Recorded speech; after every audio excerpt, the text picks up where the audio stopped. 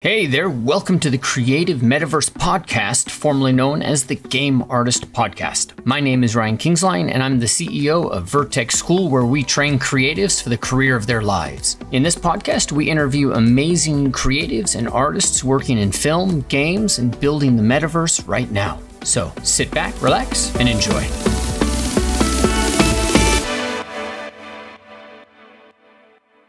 Welcome to another interview here. Today I have with me Javier Perez. And so some of you guys are here live with me and some of you are tuning into this at a later point in time. And so those of you who are here live, remember one of the most significant factors in helping you get that job and connecting and get yourself out there is using the Force multipliers, not the Jedi Force, but like software. So that's really the conversation that we were having today. Because when I saw Javier's work, specifically in some of the ways in which he's pushing it into geometry and doing some just really amazing work in that, I was just like, I've got to meet Javier. So Javier, man, thanks for being here.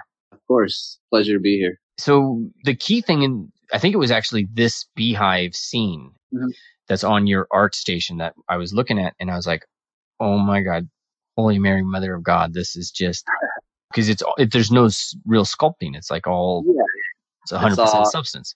Yeah, it's all 100% in substance, correct. Yeah. So I want to get into this scene and I want to unpack this and be like, how the heck did you do Honeybee as in substance?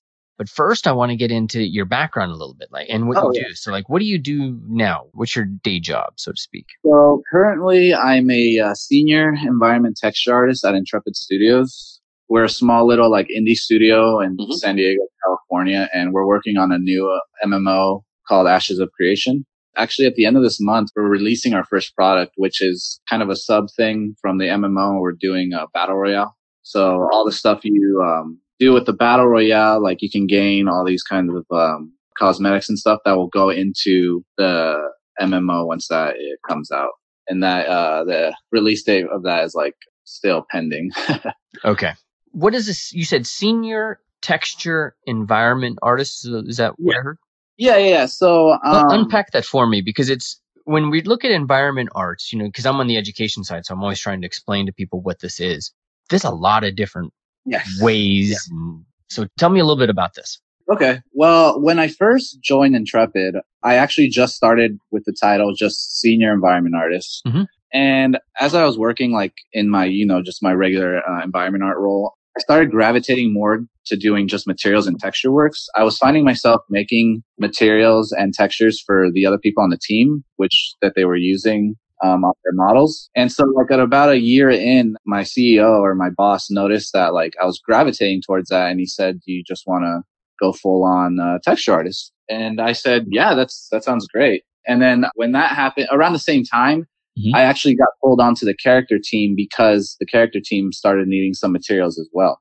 Right. And then from there, I kind of I was kind of bouncing back and forth between the environment and character team, helping them with materials. And I kind of just stuck with materials. But here and there, I'll still get some environment tasks that includes like modeling and creating LODs and stuff like that. So, and I'm assuming this is just because a Substance came around and it's just Substance Designer and Painter. It's just so awesome that it's like a whole new job. Yeah. When I actually joined Intrepid back in 2017, we actually did not have any Substance like designer pipeline. None of the artists were using designer. So I kind of brought that into the studio. I kind of showed it off and showed the possibilities. And then people were able to see that once I was like cranking out these textures a lot quicker and materials a lot quicker, and just the possibilities of the different variations of the trims I could get going.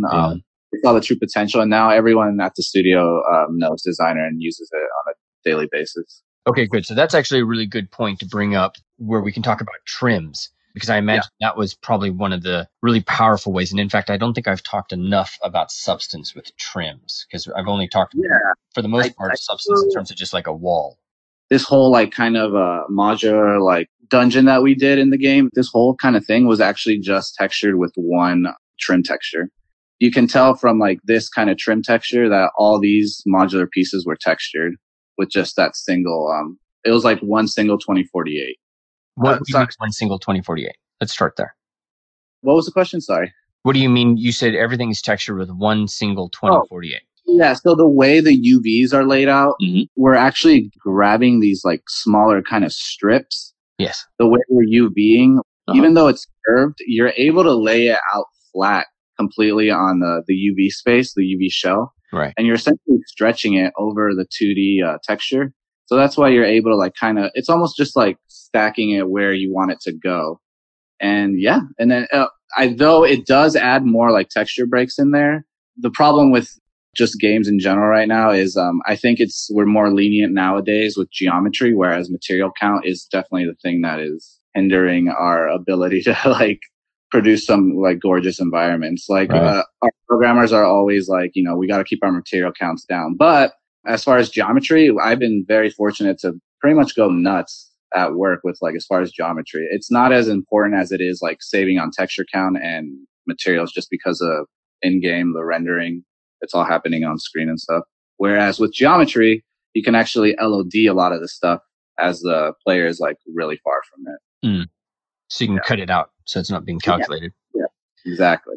Fantastic. All right. So the big question here for a lot of people, and I see this with certain workflows with Substance Designer, is Substance Designers doesn't create geometry, so they say. Yeah. And so in a lot of workflows, they will start with something sculpted in ZBrush, for example, like a simple shape. And is that your workflow as well? No, that's what gets me to push myself to not do that in Substance Designer is I want to see how far I can push like without being outside of the program. And recently with all the new additions that Substance has been coming out with the new like shape extrude node and being able to just plug in a flat 2D image, plug it into this node and it renders it in 3-dimensional space. I think it's been helping a lot of people kind of stay in the program. Yeah. There's still some issues with clipping, which I'm still trying to solve, but for the most part, I've been getting some pretty good results as of late. My most recent projects can definitely show that off, especially with the axe and then the bees as well. Yeah, because that takes us right to the bee. It's like, I swear that was, as soon as I saw it, I can't remember who sent it to me, but it was like, that's not possible, Yeah. I mean, wait, is that the bee right there? Is that the nodal network for the bee? Yes, correct. Oh my gosh. So yeah, if you're listening to this and you're not tuning in, the guys that are here live are able to see this with me, but that's like a beautiful. I did. I think I might have talked to one of your students, but I did mention that I would be going over it live on Twitch over this weekend, just because I'm cleaning it up. I'm going to be cleaning it up for a presentation I have at a university. Yeah. So I'll be actually opening the graph, because this is a graph currently, but I'm just going to be cleaning it up and labeling it a little better. But yeah, and then all the nodes, like kind of the node setup is actually available on ArtStation. And like I try to make it as high res as possible so you can actually go in and kind of zoom in and see what exactly are the internals of it. Yeah. Cool. So we can see that over there on ArtStation. And maybe we can talk you into a presentation later on this. We'll do a little high level today. So this is all a nodal network. So walk me through some of the thinking, the high level thinking, because usually when we talk about Substance Designer, we're talking about noise. So it's some kind of pattern, like tree bark will start with like, I think, Grunge map 005, I think, if I remember right. And so surfacing has everything to do with taking noise and then controlling that noise pattern. This is different though. Yeah. So with this, more so, you're kind of throwing away all that kind of what you were saying about just basically layering a bunch of noises and surfaces. Whereas this one, when you do something like this, you're primarily thinking of the shapes. And you can see like right from the get-go, I'm starting off with these basic, just like circular shapes with the shape node. And I'm kind of transforming them and using the new quad transform that Substance just came out with. Mm-hmm. And I'm basically just shifting them and moving them, sizing them. And I'm basically subtracting a bunch of stuff or adding a bunch of different shapes with all the different blend nodes. The surfacing comes later on. Those principles still apply, but it's more so towards the end when you're getting down into the nitty gritty of like the actual surface of the bee. Mm-hmm. But when you start off, like, I think the most important thing is you want to get the shape of the actual bee down before anything else. Like, you don't want to start adding all these like super like the hairs on it or like just the really like minuscule details. You really want to make sure the shapes read well and like that the actual forms, it looks like a bee, it feels like a bee. So I mean, you can just see like I continue like through the graph. It's just a bunch of blends of adding and subtracting. It's a bunch of different masks that are adding a bunch of little small objects and stuff. This was all kind of the basic shape, and here I'm adding the hair, and then up here this was the actual legs as well. And again, it's more just of the same. You'll constantly in my graphs, you'll constantly see me using the shapes a lot and just kind of transforming them and bending them to my will. And yeah, it's a lot of work, but yeah, but it's pretty amazing. So so an entire bee created by using the new shape kind of tool set. We'll just call it tool set. Yeah, for sure. I would say 90% of what I used to actually create the bee was already in Substance. Mm-hmm. There was a few new nodes that I found on one of them. I found on Gumroad that was extremely helpful, and that was to create the actual legs because they're so curvy. Getting that curve shape is always, I've found the most difficult part inside of Substance to get your shapes to follow a certain kind of line almost. Yeah. I actually used it as well in my Axe, but it's the same way that I used to make these kinds of swirly nodes or swirly shapes inside the Axe. Oh, that's a great one for us to segue to, because the honeybee not necessarily going to apply that every day, but in ornamentation. This is one of the biggest issues we have. Do we go into ZBrush and then you have to deal with the polygon counts and UVs? Exactly. It starts to change the conversation. Yeah, I linked it in actually my ArtStation, but it's a Substance Designer curve node. Mm-hmm. And it works exactly how it says. It's like you're essentially drawing Bezier handles inside of Substance Designer, but you're plugging in a shape. So it's kind of just following the curves that you draw. And you can in a bunch of plug in some gradients to give like this nice fall off at the very end. So it's not like completely solid, where it gives like this nice taper. Yeah. Again, once you have like your main shape, it's just more of the same. It's you're kind of transforming it and you're blending on top of each other to get like a full kind of shape and form. Whereas for this, I basically plugged in the sphere, and with the Substance, this node, it's actually being like duplicated on this path like probably 2,000 times. Yeah. That's why we're getting kind of this solid shape. Whereas in the bee, I basically plugged in a little segment of the bee leg and maybe said, okay, I want to duplicate this 5 times along this kind of curve that I already drew. Yeah. So it's easier to control and manage in that aspect. And that is just absolutely amazing. This program, every time something new, every time it always reminds me of the excitement of ZBrush back in the day, because it's like this is changing the game so much. Yeah. So tell me, how does this affect people getting into environment arts today? Because I've got students, we focus on props and we focus on environments, we focus on Substance, of course. But how does this affect when you're hiring or you're thinking about hiring, you're looking at artists that you may want to join the team? What is it that they should be thinking about or doing with Substance? Whenever we get resumes in, or whenever we are thinking about hiring an environment artist, my number one question is always, do they know designer? Because right now, if they don't know designer, 99% of the time we probably won't hire them. Just because it's embedded in our tools pipeline, we're able to share a bunch of different materials. We're able to share if one of the artists creates a small little graph, and we're able to share that with the rest of the team, so we don't have to constantly keep creating that same graph over and over again. It just keeps all the artists cohesive, essentially. So they got to have Substance.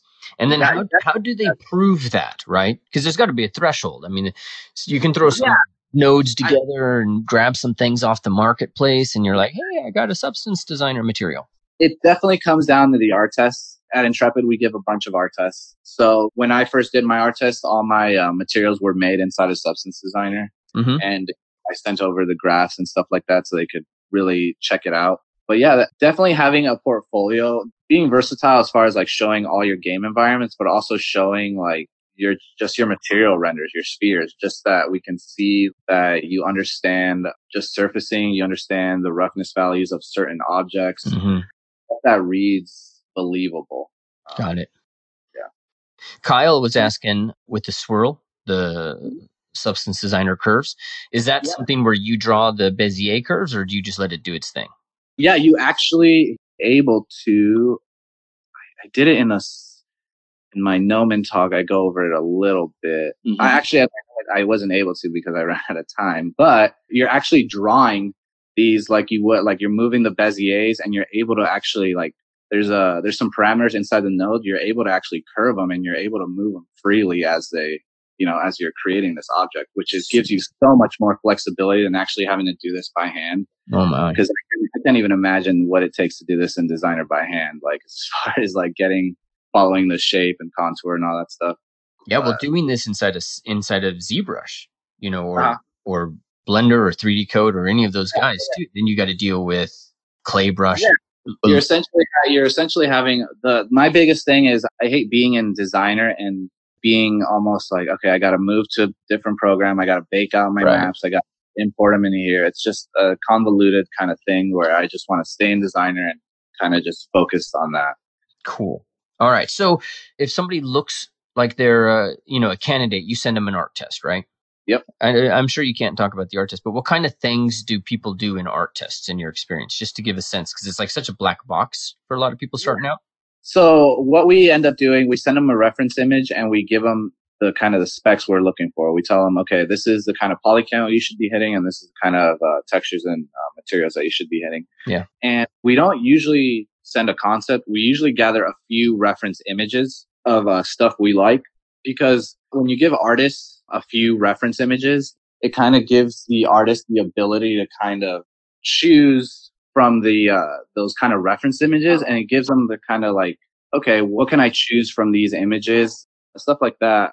The reason we give them the images rather than the concept is because it shows us the artist, okay, he can kind of photo bash and kind of create its own image from the images that we've given him. So. Yeah. And then there's also a time limit as well. It's about like 2 weeks, I would say. Mm-hmm. And those 2 weeks, we get back the art test and we kind of review from there. Based on what we're looking for in the art tests, gives us a clear idea if we should move forward or not with the interview. Great. That makes sense. And when people are, let's say, creating a portfolio, if I'm looking out there, like I'm looking at your ArtStation, there's ground cover, and the ground cover is like tiles, and maybe there's a tree stump and things like that. Then there's bricks, and then it's bricks, but it's also like, hey, this is actually medieval, so they built it not with like polished bricks, but there's like a piece of stone in there, a riverbed. And then, of course, the earlier example you were showing us was kind of like what would we call that? It's like, an archway and a really cool trim sheet that's all like medieval architecture. Correct. What are we looking for? So early on in my kind of career transitioning to a texture artist, we're looking for tiling materials. As you can see later on into my portfolio, we're starting to get some more blends. We're starting to add more things on top of one another. This isn't just a single material at this point. We're almost creating like a composition with so many different materials. Right. Yeah, that's a great point, because it can be like if I'm looking at this and I'm thinking I got to learn substance, I'm like, holy, where do I start? Yeah, so I think a great way to start is just creating base materials. You want us to do your base metals, your base kind of muds, your base grounds. And then as you kind of progress, you want to start blending these kinds of materials together and seeing what kind of things you come up with. The most appealing thing to just employers is just being able to see just the base materials, because every time you see like a plain just wood planks or plain dirt, it may look like it's not as appealing as seeing like some crazy things you're seeing with the bees or the axe. But what it tells us is that you're able to get the forms correct, you're able to get the roughness values correct, the albedo colors correct. You're able to capture the actual reference of the material in like its kind of most basic form, without having to layer all this other stuff on it it's almost like you're hiding like the base materials from like plain view, because they're not that good, but once you start adding a bunch of stuff, they'll look better. Okay, got it. That makes a lot of sense. Start with just the tileability, the repetition, the repeatable quality. You want to get the main forms. You want to make sure the roughness reads well and everything. Is there a distinction in the job market in terms of like, say, sci-fi, medieval, or is it just everything? Well, I feel like when you're making materials for sci-fi, you definitely want to stick to like kind of the hard surface stuff. But if you're not working on a sci-fi game, you're definitely going to be making a bunch of kind of organic shapes, a bunch of muds, a bunch of rocks. Right. Whereas more in the sci-fi, you're basically making more metals, more paneling, definitely like shapes and stuff like that. Whereas like the other things are just kind of more organic. It's almost like it kind of goes hand in hand with kind of just the same aspect to it is with modeling, where if you're working on a sci-fi game, you're going to be doing a lot of box modeling, a lot of high polys, a lot of stuff like that. Whereas like if you're working on like an open world, environment kind of thing, you're doing a lot of sculpting, terrain sculpting, trees, a lot of stuff that'll cover the ground area and stuff like that. All right. We've got a couple more questions about Substance, and then I want to get in and just talk about working in the game industry, because you said you're kind of you're in an indie game studio. Is that right? Yeah. So let me get a couple questions from Substance, and then we'll jump over to that. Alex Chan, any suggestions for achieving more stylized results? Oh, stylized results. Yeah. So funny thing, I learned Substance Designer about 2 years ago, which was in 2016. I had just left Los Angeles and I got my job here in San Diego working on Temple Run. So working at an indie studio and a mobile game studio, it gave me a lot more flexibility to start learning programs and kind of delving into like different kind of programs, learning kind of like R&D. Yeah. Whereas when I'm working in like a AAA game studio, I mean, we're always on the clock, but more so where time is out of the essence. So literally when I learned Substance Designer, everything that I was making in Substance Designer was all stylized. So all these materials that you see on screen right now are actually all stylized. All like this was all done in Designer, and these were all stylized materials. Did you bring in something from ZBrush? Nope, absolutely not. I did actually. At first, I was bringing in stuff in from ZBrush. That was kind of my first thing to do. But then slowly I was like, you know what? I think I can make these shapes inside of Designer without having to go to ZBrush. And I think I still go back to this kind of methodology, but with stylized materials inside Designer, it's all about the most basic forms as possible. And same with the colors as well. When you're making your color map in Designer for something that's super realistic, I tend to use my gradient node and kind of sample like maybe like 20 different colors. Whereas stylized material, I'm grabbing maybe like 1 or 2 or 3. And that's because it's just giving me the highs and the lows of the texture. And you're letting your kind of height and normal map do a lot of the work for you as far as the forms. And same goes with the forms as well. You don't want to over add noise. You don't want to over add like kind of the crazy surfaces that we were talking about earlier. You're sticking to the main kind of shapes and planes and letting the forms really sell the material more than anything else, really. Here's some more like shapes and stuff like that that were done in Substance Designer. But yeah, all these were pretty stylized. And you can see like a lot of it, it's almost like you can run your hand over this and it's going to be kind of a flat plane. But a lot of what sells it is the color as well. Well, Charlotte had a great question that might be the perfect way for us to segue to. So she's saying building a material is a bit like writing code. It's easy to learn the basics, but knowing how to build something from scratch seems impossible. Any advice on how to just start the building? I always say this when people just or students look at graphs, they see the finished product. Yeah. They really like see like, oh wow, they see the long system of nodes.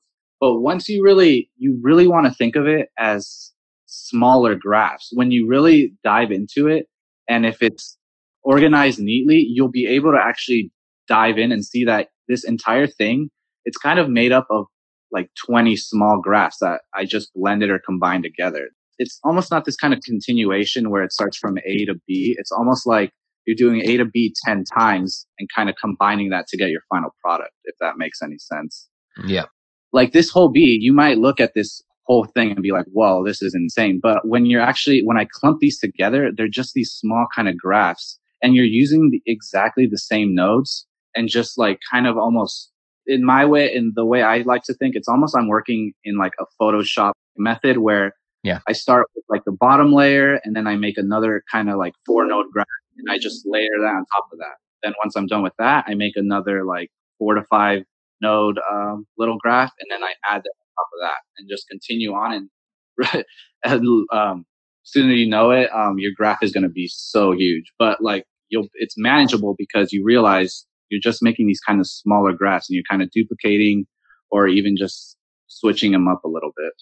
Okay, so if we were to boil that down, looking at the finished product, it's just you just see complexity. Yeah, but I feel like anyone opens a really complex graph, they get they get like, it's like daunting just to be like, whoa, this is a lot. But you have to really dive into the nitty gritty of it and try to find where the artist is making his smaller graphs. Because a lot of the graphs, I'm kind of just taking a smaller graph, duplicating, editing it a little bit, and just adding it on top of it again. Great. Got it. All right. So the key thing is if you're looking to learn how to start building materials, look at other people's materials, but look for the graphs within the graph, like the... Yeah, exactly. And I think a big thing is just start out small. You know, you don't have to make something crazy complex. Like even just making like basic shape, you can actually save that node. If you make like a cool like shape, a cool noise that's made out of 5 different nodes, save that for a graph and then plug it into, like, say you do another graph with a different shape, bring in the old graph that you did and just layer on top of it, and you'll get like different results. You'll get like different kind of shapes and stuff like that. All right. So let's talk about working in the indie game side of things. And really what I'm wondering here, the kind of the tangent or the direction for me is a lot of the people I deal with are going to be looking for work, or they're looking for work now. And everybody thinks Naughty Dog, you know, Last of Us or something like that. Because, you know, it's great. They got big marketing budgets. That's what we're aware of. So how do we find these smaller indie game companies, or just the smaller game companies, or things like that? And then what is your thoughts on that job market? I would say, I mean, the harsh reality is, all right, this is probably going to be a harsh reality, but I was just like everyone else in college. I was like, I don't want to work for mobile. I don't want to work for indie. I want to work on something huge. I want to work on something AAA. I want to work on something big. Where, I mean, the harsh reality is not everyone is going to go straight into AAA. I was lucky enough that happened, but I found myself, once I was working on these AAA games, I'm like, man, this is a lot of work. And sure, at the age I was, because I'm like 26 now, but like 18, 19, I have the mental capacity to kind of work these crazy amount of crunch hours. I feel like a lot of people don't understand that AAA games takes a lot of work. You're working on weekends, you're working an insane amount of crunch, which is why I kind of started looking into the mobile and the kind of indie realm, because it's a lot more laid back. Your hours are more flexible. Sure, you're not working on like some of the greatest titles ever, but you essentially have like your balance of life and work, which I think is super important to keep. So I think the first indie company I worked for was Redemption, and that was for Temple Run. I started Redemption actually after leaving LA, and in LA I had shipped Call of Duty and Metal Gear Solid. And I kind of just wanted to take a break almost, because huge projects, huh? Yeah, they were huge projects, and the crunch was really getting to me. I was like, this is mentally a lot. So I needed to almost take a break and explore other options. But another reason why I kind of went more towards the indie route was just the project in general. Before I started on Temple Run, I had actually never done any stylized art before. It was all very realistic. And I found Temple Run being a good like gateway into like, okay, this job, though this is an indie job, this is going to give me the kind of the ability to learn how to do stylized textures, stylized modeling, which will in turn makes me more like, by an employer, like, okay, this guy can do both realism and stylized. So he's a good to have kind of thing.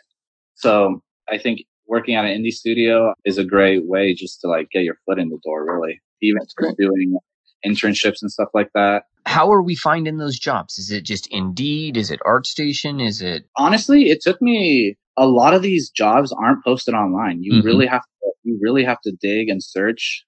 When I was in college and I was ready to look for a job, I basically went on this website, which essentially you can click on a little state and it'll tell you all the companies that are there. I basically went down from like San Diego all the way up to Seattle. I just clicked on every single one of these studios and sent a resume, whether they were hiring or not. The next day I had like 20 new emails in my inbox saying like, we're not hiring, or we love your stuff, we're just not currently looking. Or even, that's actually how I landed my job at Zindagi Games when I first got out to Los Angeles.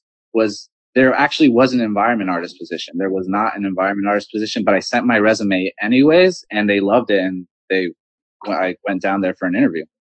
And another big like kind of thing that I learned by applying is, and I learned this early on, even if you're a student, even if you're like a junior environment artist, apply for the senior environment artist position, even though there's not one listed on the website. Obviously, if there is one listed on the website, definitely apply for that one. But sometimes I was applying to senior environment artist positions as a junior, and they were still emailing me back saying like, "Oh, we love your stuff. We want to see if you'd be interested in a junior position." Mm. So that's like that's another way where I was finding jobs super quickly. That's great. I love that idea of just reaching right out. When you're reaching right out, are you just like, is there a contact there where you just sending in a resume via email or? A lot of the times it was just through their portal, their website portal, where it's like apply, send your resume, which a lot of the times it's unfortunately you're not going to hear anything back. But once you do hear back, you have their email. They're emailing their like work email. And honestly, I keep every single one of my recruiters' emails in my inbox. I have like 20 recruiters' emails in my inbox, just almost collecting over the years because I've talked to so many different ones. And it's a nice way to kind of open up the conversation again. Like, hey, it's been a few years. How you doing? You know, just always keeping up with the recruiters. Are you guys looking? What are you guys working on? Stuff like that. And another great way is if you really want to reach out HR instead of having to go through the whole portal is I would highly suggest going on LinkedIn, searching the studio you want and just searching HR and sending them a kind of LinkedIn message there. Because I've noticed a lot of recruiters on LinkedIn, they usually say like, oh, send me a LinkedIn message if you're interested, or here's my work email, which aren't publicly anywhere else but LinkedIn, which is kind of strange. Huh. Yeah, that is. A couple of days ago, I just was on LinkedIn and I noticed that a lot of the recruiters actually put their work email in their contact info. So instead of having to go through the whole portal of like upload your resume and see if you get a response back, you can actually just try to send your resume directly to the HR person. So got it. That sounds great. And in fact, that was I think Adam's here with us, and he was talking about that the other day. Just applied for a job, wasn't sure he was going to get it, and next thing you know, yeah, that's awesome. Yeah, you got the job. All right, so you did the hardcore. You did AAA first. Yeah, I did AAA first. So the way I kind of got started in the industry the way I started was I went to the Art Institute from 2009 to 2012, right after high school. In 2012, I was a senior AI. So one of our classes and one of our required classes was a class called internship. We are lucky that our school had a really great connection with Sony Online Entertainment, which now you guys know it as Daybreak Games. Okay. So that's the way we were getting internships because they were both, the studio was like maybe 15 minutes away from the school. So every quarter they would get a pair of new interns. So I started out as an intern there for a class, right? And after the internship, I just kind of went on a whim to my art director. And I was like, hey, are you guys hiring? Are you guys looking for anything?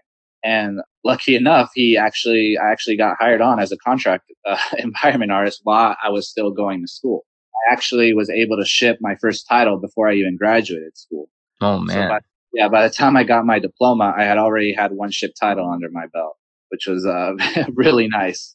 But at the same time, there's also kind of these downfalls with that, where during this whole, like I was working and going to school at the same time, my grades started slipping. My projects weren't coming out as great as they could have been. I was kind of jealous of all my other classmates who were coming out with these awesome senior projects. And I'm like, I'm barely I'm struggling to get these projects done because we were crunching to get my first game out. So I was like, is this really worth it? Is having a ship title better than having all these great portfolio projects that I'll be soon trying to apply to different companies with? Yeah.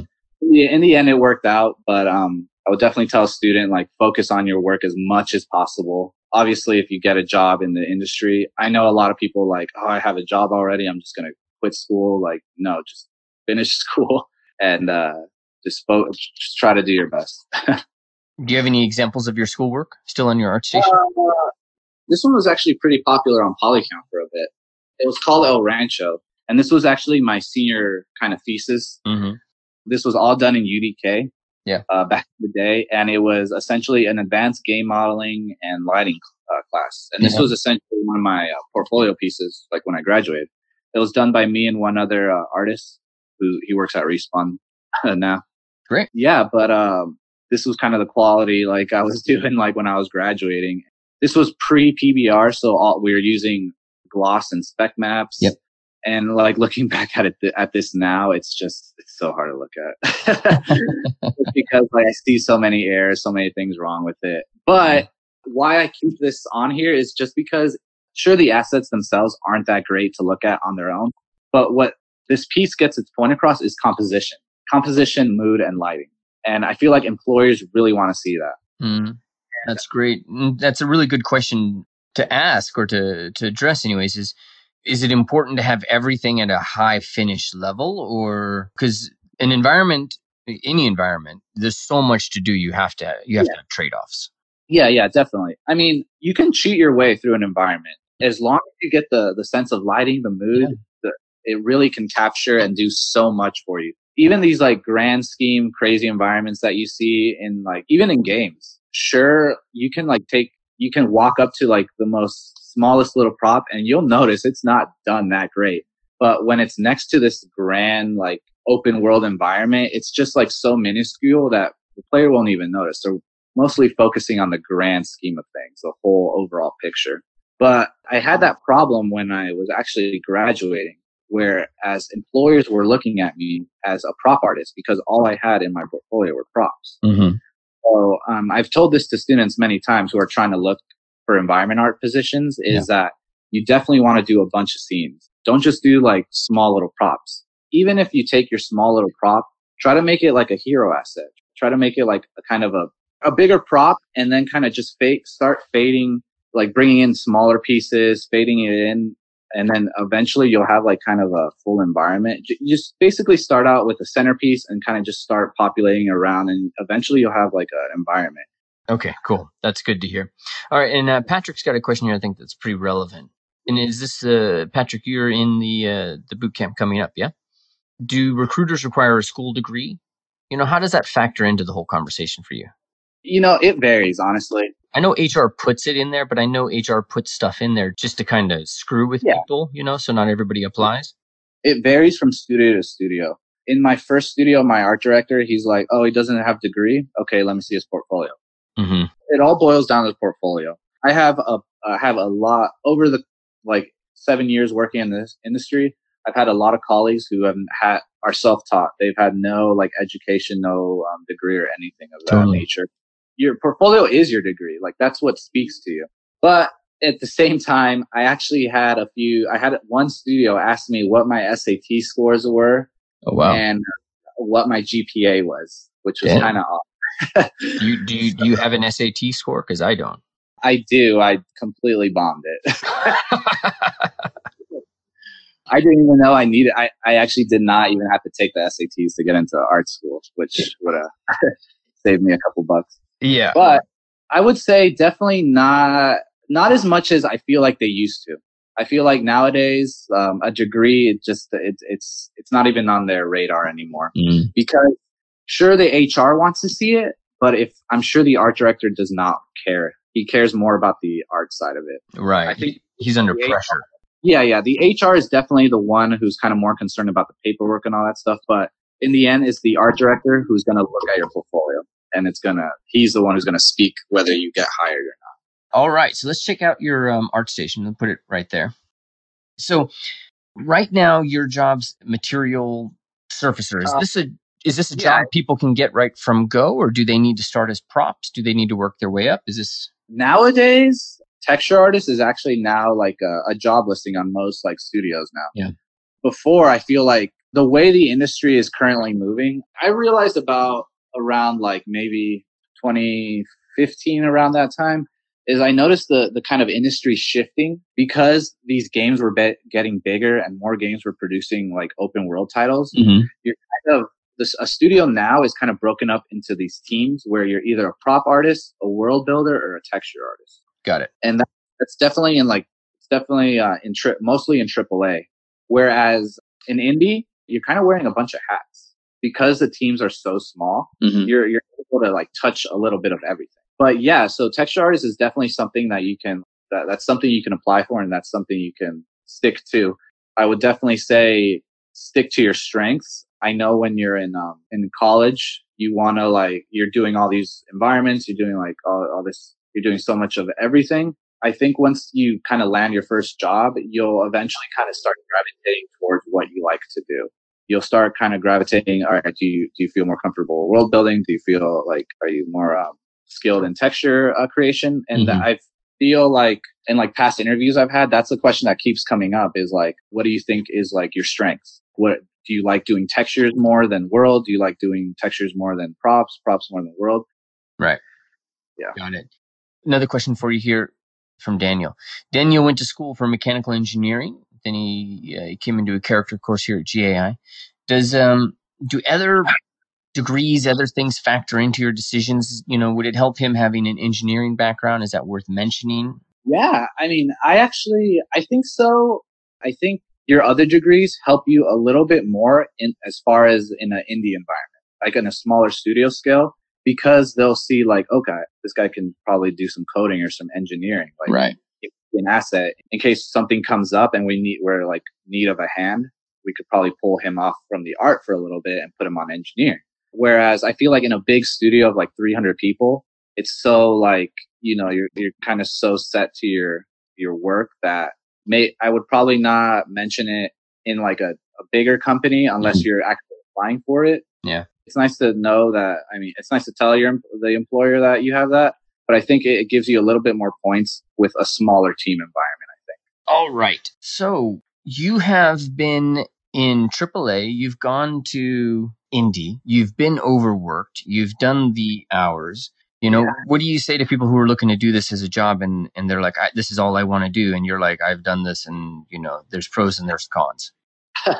I mean, I love it. I can't tell you enough. If you want to join the game industry, I'm 100% backing you. I'll do everything it takes to get you a job in the industry, no matter what.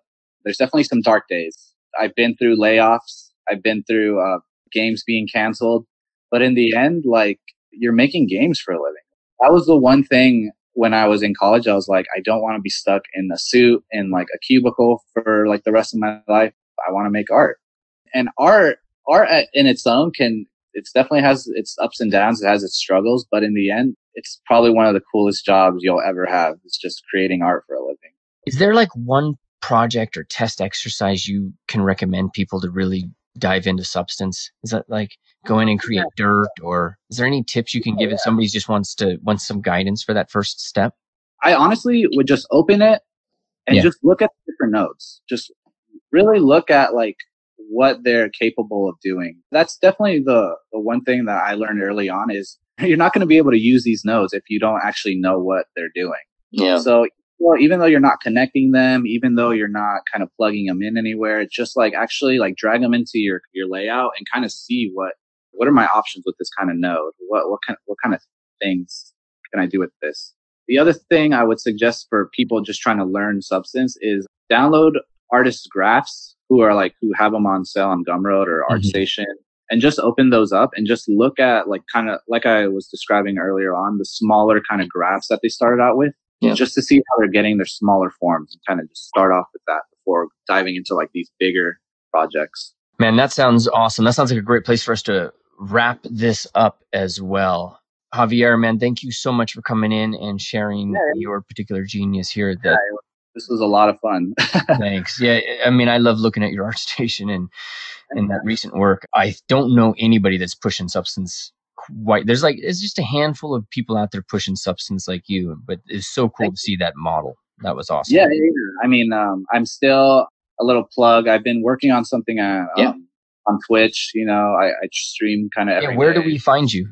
Twitch.tv/Meshmauler. So you can follow me there. I think a few of your students watch me every night. Cool. But I actually have there's like collection of small videos from like the last couple days. Yeah, I've just been working on this kind of new rubble texture that I'm working on. Yeah.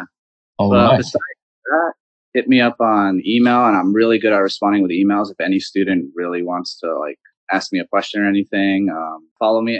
My handle is Meshmauler, so any social media that you know of, I'm probably on there. Awesome. Yeah. Thank you so much, Javier. Yeah. It's been great talking to you. All right. Thank you so much for taking the time out to listen to this. And I want to ask just 2 things of you. Number 1, make sure to leave a comment or rank this wherever you are listening to it on Apple, Stitcher, Spotify. It really makes a difference in helping us get the word out about this industry and about what we do. Number 2, make sure you visit vertexschool.com to learn more about what programs we offer in this area as a creative and for artists who are looking to jumpstart their career and discover a new industry. Again, thank you so much for listening. We're accepting applications right now, so I look forward to hearing from you soon.